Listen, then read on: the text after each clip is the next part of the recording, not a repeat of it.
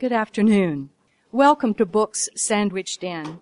My name is Martha Gill. I'm president of the Friends of the Library. It is a particular pleasure for me to introduce our reviewer today. His name is Marshall Steyer. He is a practicing attorney and a councilman. Turnabout is fair play. 100 years ago, I was a teacher of his, and today he's going to instruct me. Marshall, thank you so much.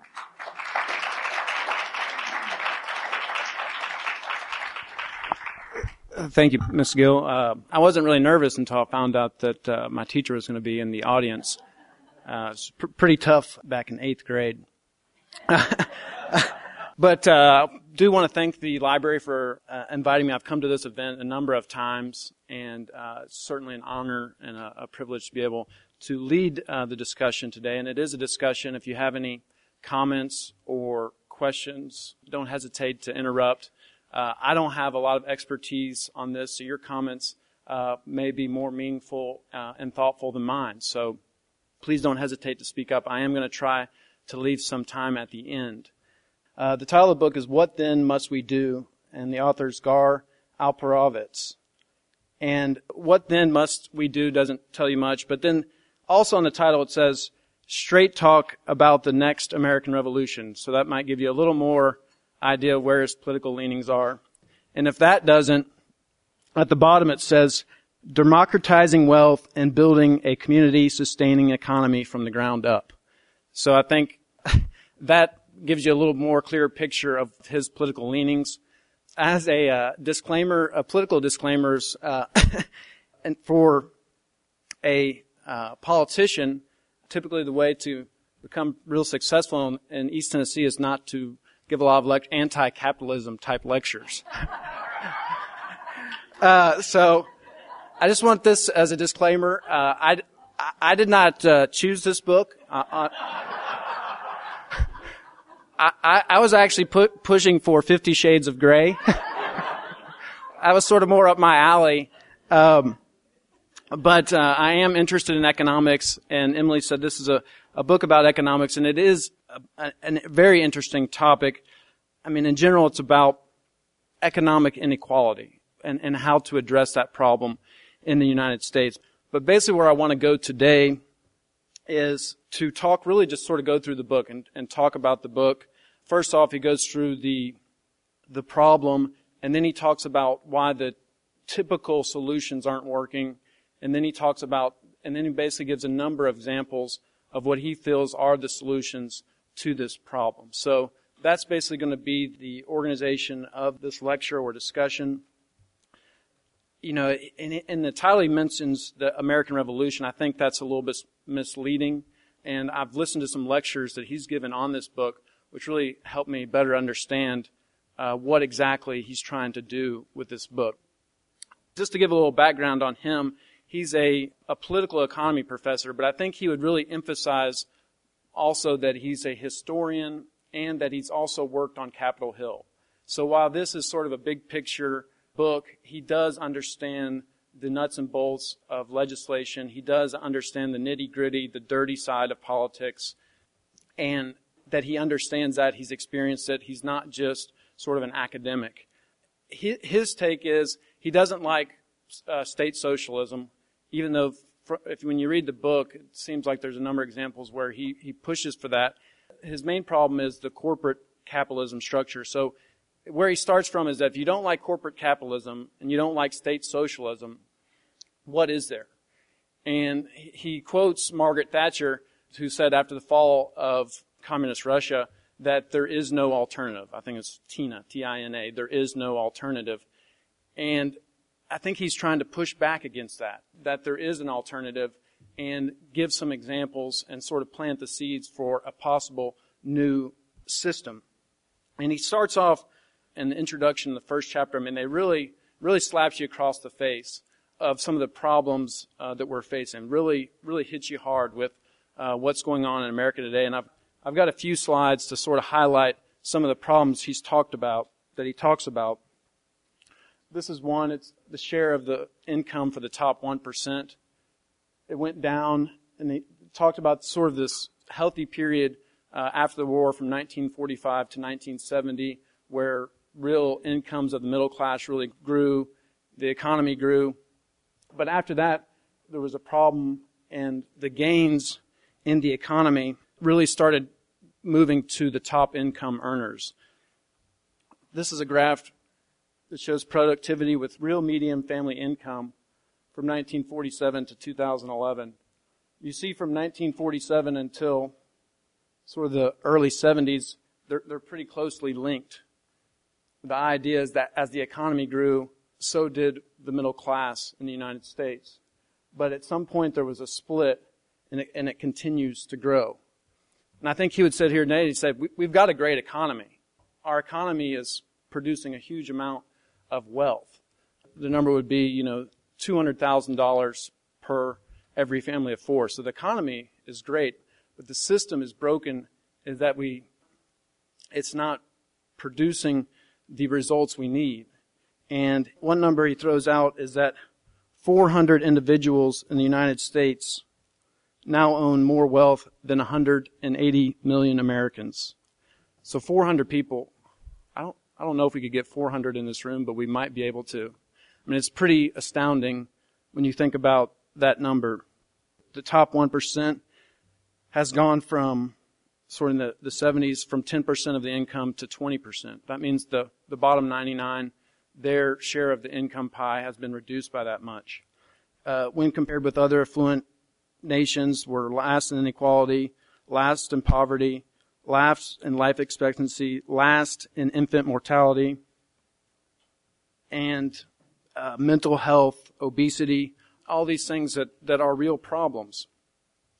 So he sees it as a serious problem, the economic structure we have, and it's really important that, and he emphasizes, it's not just a political problem.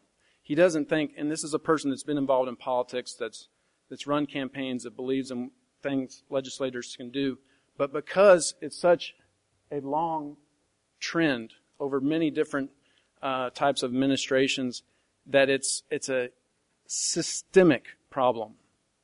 And that needs to be changed, and it's very difficult to do that. And because there's such long-term trends, that it's not going to be solved by politics as normal. And he doesn't go into this, but just for discussion's sake, there are some people that don't see this as a major problem.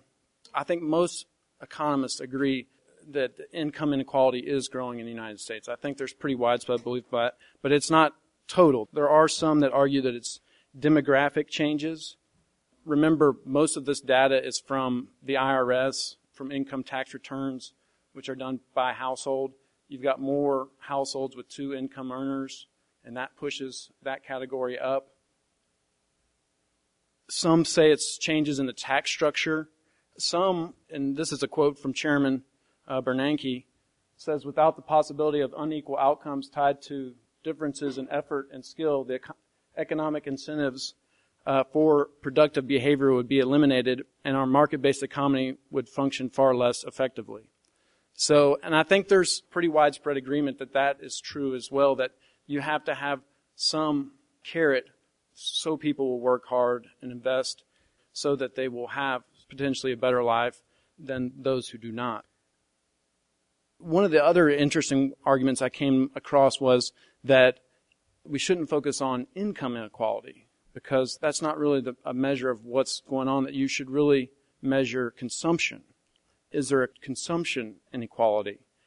Sort of the argument is that maybe one family makes $500,000 and another family makes $75,000, but if they both have 2 cars and a 2,500 square foot house and can basically provide clothes and medical care and those for their family, I mean, is that a problem? They're both consuming relatively similar amounts of goods. I think that's an interesting argument and just something I thought I would share. But in terms of the solution, before I get into some of the examples that the book provides, and that's the bulk of the book, he does really emphasize that the politics as usual won't work, and that's not what he's going for. He goes into a number of different reasons why. One, he says that a lot of his friends in the liberal community point to the New Deal and the Great Society. And his argument is one was the result of the Great Depression, and the other was the result of World War II, and that those type of events are very unlikely to happen again. He doesn't think those type of events will lead to such change. It's sort of interesting that to me, it's interesting he says that after it seems like we were so close to a similar collapse in 2008 and 2009 with the banking structure, or the financial industry. So that's one of his arguments. The other arguments he says is that what about the civil rights movement, feminist movement, the gay rights movement? What about all these movements that have made tremendous progress over recent history? And he said the key difference with those movements versus this is that those were all about getting into the system. Women, couldn't get jobs equal to men. They couldn't get education, things like that. And it's about getting, the gay rights movement, about getting into the system, the marriage system, and the benefits, government benefits that come along with that.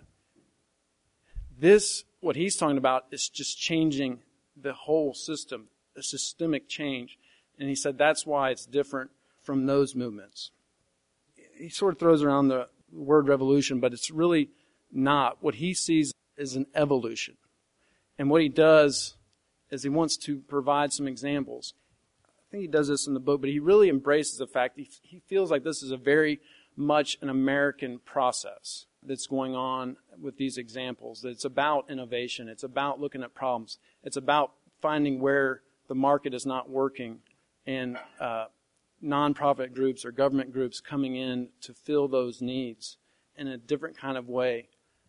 But his premise is that capital needs to be democratized. We need to find ways to spread that out to realize different outcomes that we're getting now with the current system where it's become so concentrated.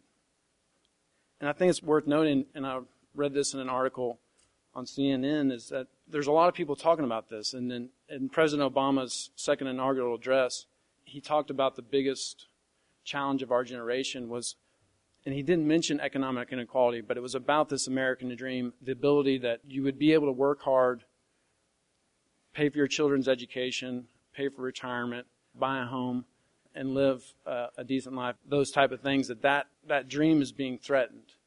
Of course, President Obama doesn't talk about doing away with capitalism. His model has been more tax-based, that what we need to do is change the tax structure and then provide education programs and infrastructure so that the citizens can become more competitive in this evolving economy. So I think sort of interesting to contrast the two. I think the author wouldn't disagree with any of that. I think he's for all that. But what he wants to do with this book is to sort of plant the seeds of a potentially big picture change, a systemic change. And most of the book, he goes through these different examples where he feels the capital is democratized. I think the first one he goes into are worker-owned businesses. He says that this is a growing trend. He talks in the book of an example from a steel mill that closed, and there was an attempt by the workers to take that over. He talks a lot about the unions, and that's one reason also he feels that this change has to be different. I mean, there's sort of three different types of corporate capitalism. One he would say is fascism. One would be one sort of the late 1800s or 19th century through the Great Depression, where there was very little regulation. There was just sort of unregulated, unbridled corporate capitalism. Then he talks about the type which he thinks we have now that's crumbling. That's based on this belief that we'll have capitalism, but we'll regulate it. And we've got powerful unions to offset that power balance from the corporations. And he's a big believer in the fact that the decline of the unions has led to the crumbling of this form, and that's why we need a new system. And I think he's from Wisconsin, so he's dealing with those type of issues in the Rust Belt area. that's another principle he focuses on why we need a new system. And in the employee-owned example, he talks about the union initially opposed the worker-owned push. But he said now that they've embraced that, that's one of his examples of something we need to foster. And one of my sort of frustrations with the book is, there's not a real path on how to get there. We've got these big corporations, but how do the workers take over a business?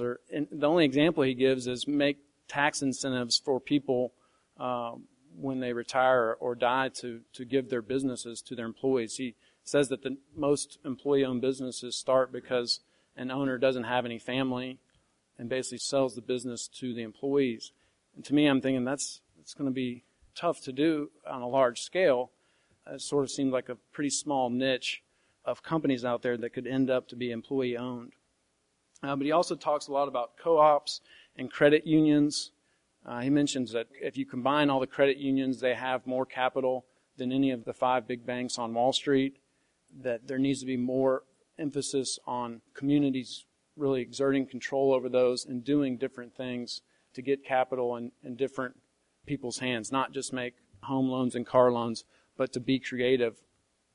Corporations are a result of state statute, and the duty of the directors is to make profits for the shareholders. They have one and only obligation, and that's it. And he thinks that, and some states have done this, there needs to be a new structure that allows the creation of corporations that don't only have to focus on that, allowing them to concentrate on profit, people, and the planet. And then to me, that seemed like a very common sense thing, that if a group of people wanted to start a corporation that focused on that, they should have the tools in the statutes regarding corporations to do that. There's 12 states that do. Tennessee's not one of them, but it seemed like an interesting idea. Then he goes into, and this is particularly relevant, I guess, to me, since I'm involved in local government, municipal and state strategies. And hearing, after I've heard him lecture, then this is a big part of sort of the process of how we get there, is about using cities and states as incubators to test different types of models. But one big criticism he has of the current system, and his frustration being on council sometimes as well, is that there's basically this expectation that local communities will pay these big subsidies to attract and retain jobs. And being on council, I definitely feel that. But at the same time, there's an expectation, I feel, and correct me if I'm wrong, but of the public, that the elected officials are responsible for the economy, nationally, locally, and you hear it in the campaigns. That's what people talk about. I've heard governors say, if you're not talking about jobs, then you're going to lose the election. He estimates there's between 100 to 200,000 spent in subsidies to companies to attract one job on average nationwide. And the problem with that is that maybe that community benefits, maybe they don't, but if you look at it nationally, it doesn't make a lot of sense. It's a very inefficient way to attract a business from one area to relocate. You have to build new schools, new roads, new infrastructure, and I think there's a lot of truth to that. On the large scale, it doesn't. He gives one example. This one blew me away, but there was $242 million given to Dell to build a $100 million plant that employed 1,500 people, and it closed after 4 years. I mean, that's, I guess, an extreme example, but speaking on the other half, when you're in charge and people are expecting the economy to grow and people elect you and they want, people, I think what a lot of people want, at least when I ran, they want the economy to be healthy enough where their children can stay in Knoxville, Knox County, and get a good job. And so, you feel pressure and responsibility to make sure the economy is growing. So when there's an opportunity to bring in potentially good jobs, it's very difficult, just being a local official, not to do everything you can to track that business. And he says this is not just about hypocrisy, but he's trying to have government use its money correctly. Instead of subsidies, why not the local government get a piece of the action? And that would be a way to, democratize the wealth where the ownership is with the people. He says, Adam Smith is dead. The biggest supporters of the free market are businesses that get all these handouts. I think everybody has experience with that the free market, it doesn't exist. And then, even though he would say he's not for state socialism, he does have a lot of examples he thinks are important to replicate. He said there's already a lot of socialism going on with cities. There's publicly owned utilities, publicly owned hotels, and convention hotels. He talks about cities, when they build mass transit, instead of just relying on taxes, actually buying the land around the transit stops and then leasing it to businesses as a way to make money. As another way to get capital in more people's hands. He argues one reason why government-run businesses are better is because the CEO salaries are not as high. And recently, TVA just hired a new CEO. I think he's paid pretty well. So that sort of made me question that argument. I think the article I read, he's paid 5.9, and then it said the industry standard was 6 something. And I thought, great discount. And in one of his lectures, he mentions, TVA, and he thought it was interesting. Obama tried to privatize it, and it was the red state politicians from Tennessee that really pushed to keep it public. He also talks about, and I sort of disagree with something, socializing the airlines. He mentions a number of problems. He thinks the hub system's inefficient. It hurts small cities because their tickets become so expensive. It discourages businesses from locating around those cities. I think that's a very real problem. He mentions the small seats and bad food. And then I thought it was sort of strange. The example he gives of governments owning airlines is Singapore Airlines. But Singapore is it's a totally different type of country. It's one city. I don't think it probably has any domestic flights. Thought he kind of missed the mark. I lived in Mexico in 2004 and 2005, and there, to me, my experience with Pemex, which is the state-owned petroleum company in Mexico, is it creates a whole new set of problems when the politicians run the companies, because then they take money out of the companies to do the different things they need to do, which in the short term works well, but Pemex had gotten into a terrible situation where it wasn't investing in what it needed to do to continue its oil production. And eventually they had to invite in foreign oil companies to do the research and development and to drill for oil in the Gulf around Mexico. So I'm sort of hesitant about that.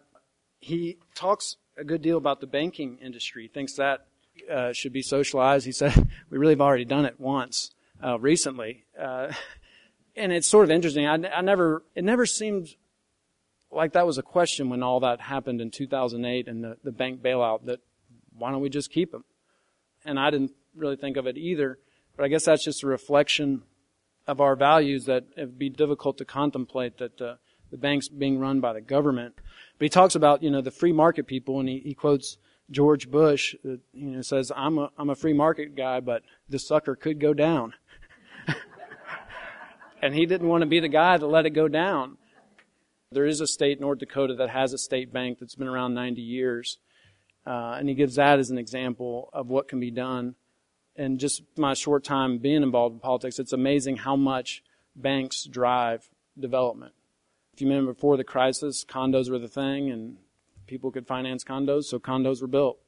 And then now it seems like apartments are the thing, and that's what's getting financed. And it just doesn't seem like the mix that probably the society actually demands.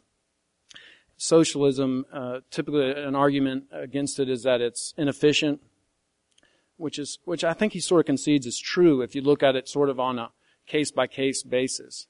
But he talks about where some of the inefficiency lies is, if you look at the whole system, maybe each bank is sort of more efficient on its own, but the whole system, when it collapses, is a huge cost. 2.6 trillion GDP lost during the crisis. 19.2 trillion of household net worth disappeared. I think he's kind of got a point there. How can you argue this system's so efficient when it has these huge crises that create these terrible problems? And with the banking industry, he really argues the model we're currently under is all about tax them, regulate them, and then we can do the programs to bring up the middle class, and that's the best system we have. He thinks it's clearly shown we're unable to regulate this industry. They're just simply too powerful. He's had experience on Capitol Hill, and even politicians on Capitol Hill just admit that the banking industry is too strong and they can't do anything against them. He almost seems like he's a really, really pure free market person.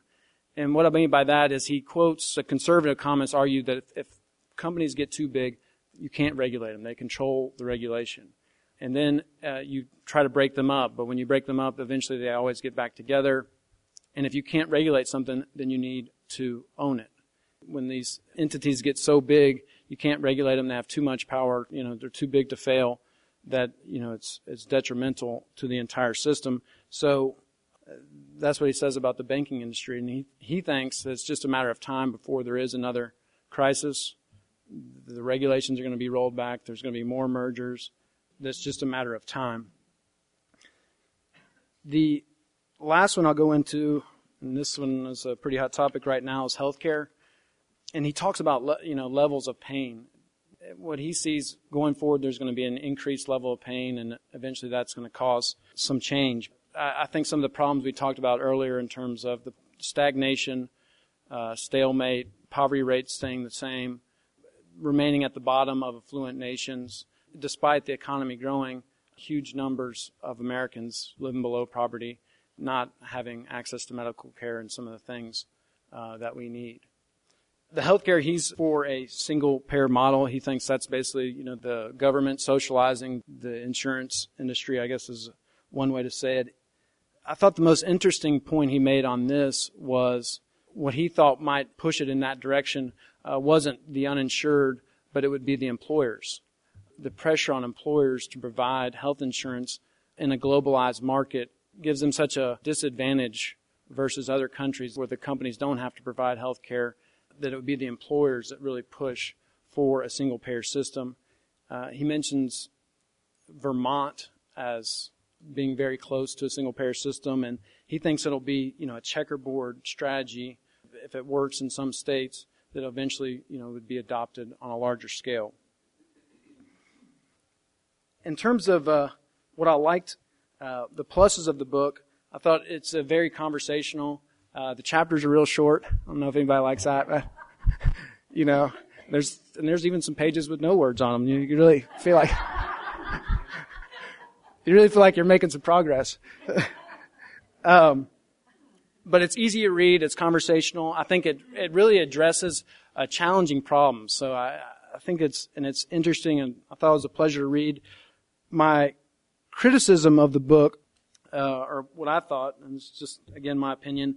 When I first read it, I just thought, he sort of slaps you across the face with all these problems, and then he just sort of mentions these little things that are already going on, and I just didn't sort of get it of, what's the path to get there till we have more Americans benefiting from the growth in the economy. And I thought that was one criticism. But when I heard him lecture on it, I watched some YouTube videos of him lecturing on it, and I understood that's really not his point at all. What he's trying to say is there's a system problem, but it's really too early to say what the next system is. And that he wants to sort of plant these little seeds across the country to see what works, which might be a model for a change decades down the line. You read the first two chapters and you think, all right, let's grab the pitchforks and head to Wall Street and get things done. And that's not really his point at all. I think he would say it's the prehistory of a potential revolution. And he said it may or may not happen. So that sort of addressed that criticism I have of the book. That's not really his point. It's just to show, look what's going on. We need to foster this type of thing, and maybe that will provide a model for moving forward. I thought he could have also, one thing I thought that he doesn't do much of is address the causes of inequality. It's really interesting, some different theories on why that happened. Some talk about the tax rates. This is, I thought, an interesting graph. this is 1960 to 2004 of federal income tax rate by group. The highest lines are of the highest income group, but it's 99.9 to 100. And the red line, which I think is the fourth, is 99 to 99.5. So there's a lot of these lines represent the very top. It's interesting. Some, the tax rates really have gone down for everybody, but dramatically gone down for the top income earners. But he doesn't really go into the causes. President Obama, he believes that it's a result of globalization and technology. The middle class has suffered because either jobs have gone overseas or they've been replaced by machines. That's what's caused this squeeze on the middle class, and he's trying to address it with the tax issue as well as these programs for education, job training, and that. To me, this is a criticism, but it probably is unimportant to the author. But he doesn't seem to really address why this is happening. Why is the 1% going up so much? And I think there's some argument that it's the system's becoming more efficient. Anytime there's a high CEO salary made or paid, or athlete or what have you, someone's paying that salary. And the argument it always is that that person is worth that.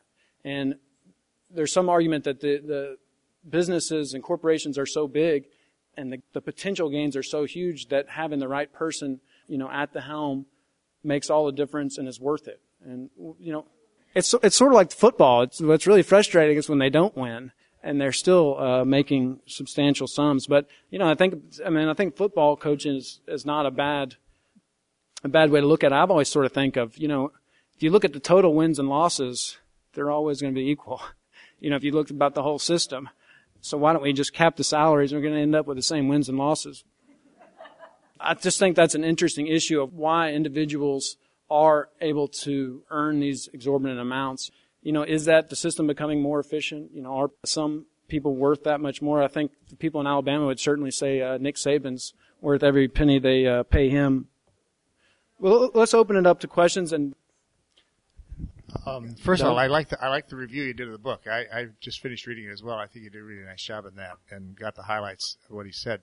And I don't know if you had a chance to look at the website I sent you from the New York Times study of subsidies by municipalities and states to businesses, but that's a real transfer of wealth from taxpayers to industry, and it's startling if you look at that website. But more to the point, Marshall, is that he talks a lot about the checkerboard idea and having, a whole variety of things that are being tested. It seems to me that you guys in the city council have a unique opportunity right now to kind of test 3 or 4 of those things.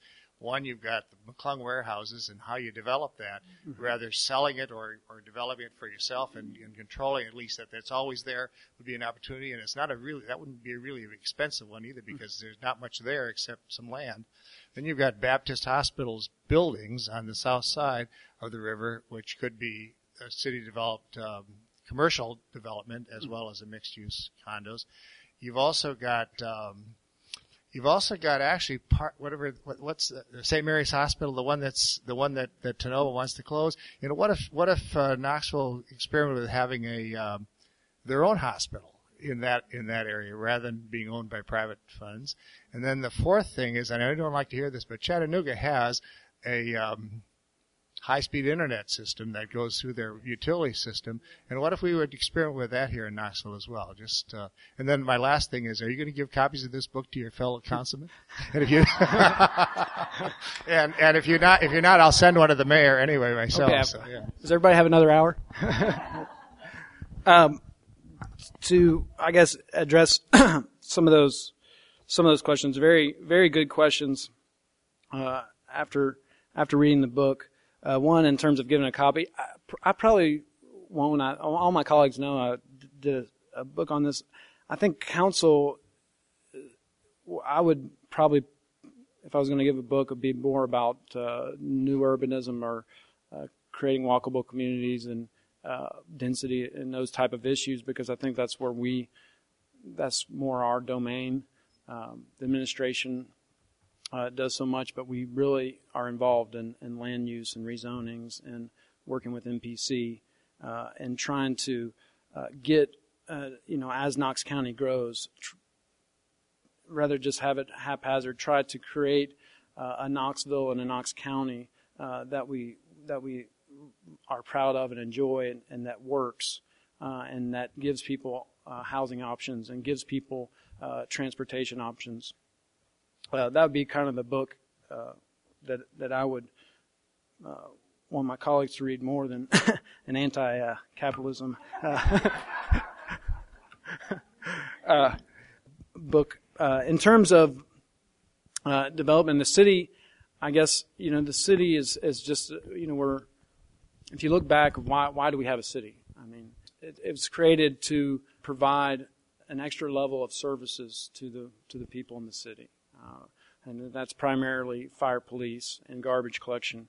To take a step and to get into private development, I just don't think I'm there yet. That we've got a lot of private developers around. I think it makes more sense to work with them and to create things like the South Waterfront Plan, where we can almost say what we want it to look like, how we want the buildings to interact with the street, and let them get the financing and build it. So that's where I am on that front, and I think that's worked well with downtown. We have used some different subsidies and tools, but we can push and create the type of development we want with those tools rather than doing it ourselves. And because like the McClung, I guess the city could develop it and try to lease it out and own it and manage it. But I think, there's our developers in the area that have the expertise on hopefully how to do that. But we're going to be able to create an RFP that hopefully will sort of lay out, sort of the idea of what we'd like Jackson Avenue to look like. And we can get proposals, and it's not just an auction. It's not just who pays the highest price, but it's about who presents a proposal that fits our collective vision of what we want Jackson Avenue to be as a growth and connection of downtown going north. The high-speed internet, of course, we get that quite a bit. I think what Chattanooga done is certainly commendable. But there's a couple different things. One is that, from what I understand, their utility is a little more directly controlled by the city. In terms of doing that, the estimates are around $500 million to put in that kind of infrastructure. To give you an idea, the general budget for the city is around $185 million for 1 year. The cost is tremendous, and it's somewhat difficult to justify when there are private businesses doing that. And I think government has to be very careful when it just starts jumping into industries.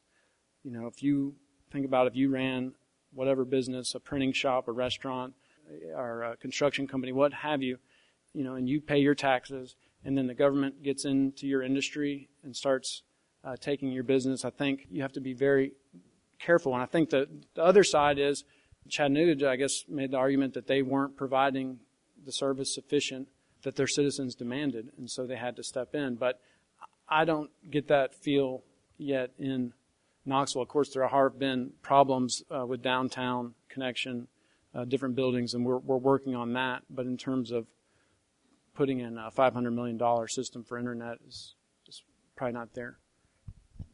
I just had a comment, and it's just an observation, and it's about corporate subsidies. And I think that, and I'm not saying that they're good or bad, but I think that we run the risk of creating a corporate culture that chases the best subsidies. For instance, I don't know why that Dell plant closed, but before Volkswagen was in Chattanooga, they were in Pittsburgh, where they had received a slew of subsidies to locate there. And when they ran out, they started looking for the next location, and that ended up being Chattanooga. So then I think we have to ask, when they run out in Chattanooga, are they going to move again? Right. And is that efficient? On a national scale, is that efficient? The system, just like you talked about, of subsidies and companies moving around, and then you have to create infrastructure in schools and what have you, and then they leave, and you've got empty cities, growing cities, empty cities, that's inefficient, and that's the biggest argument he has against it.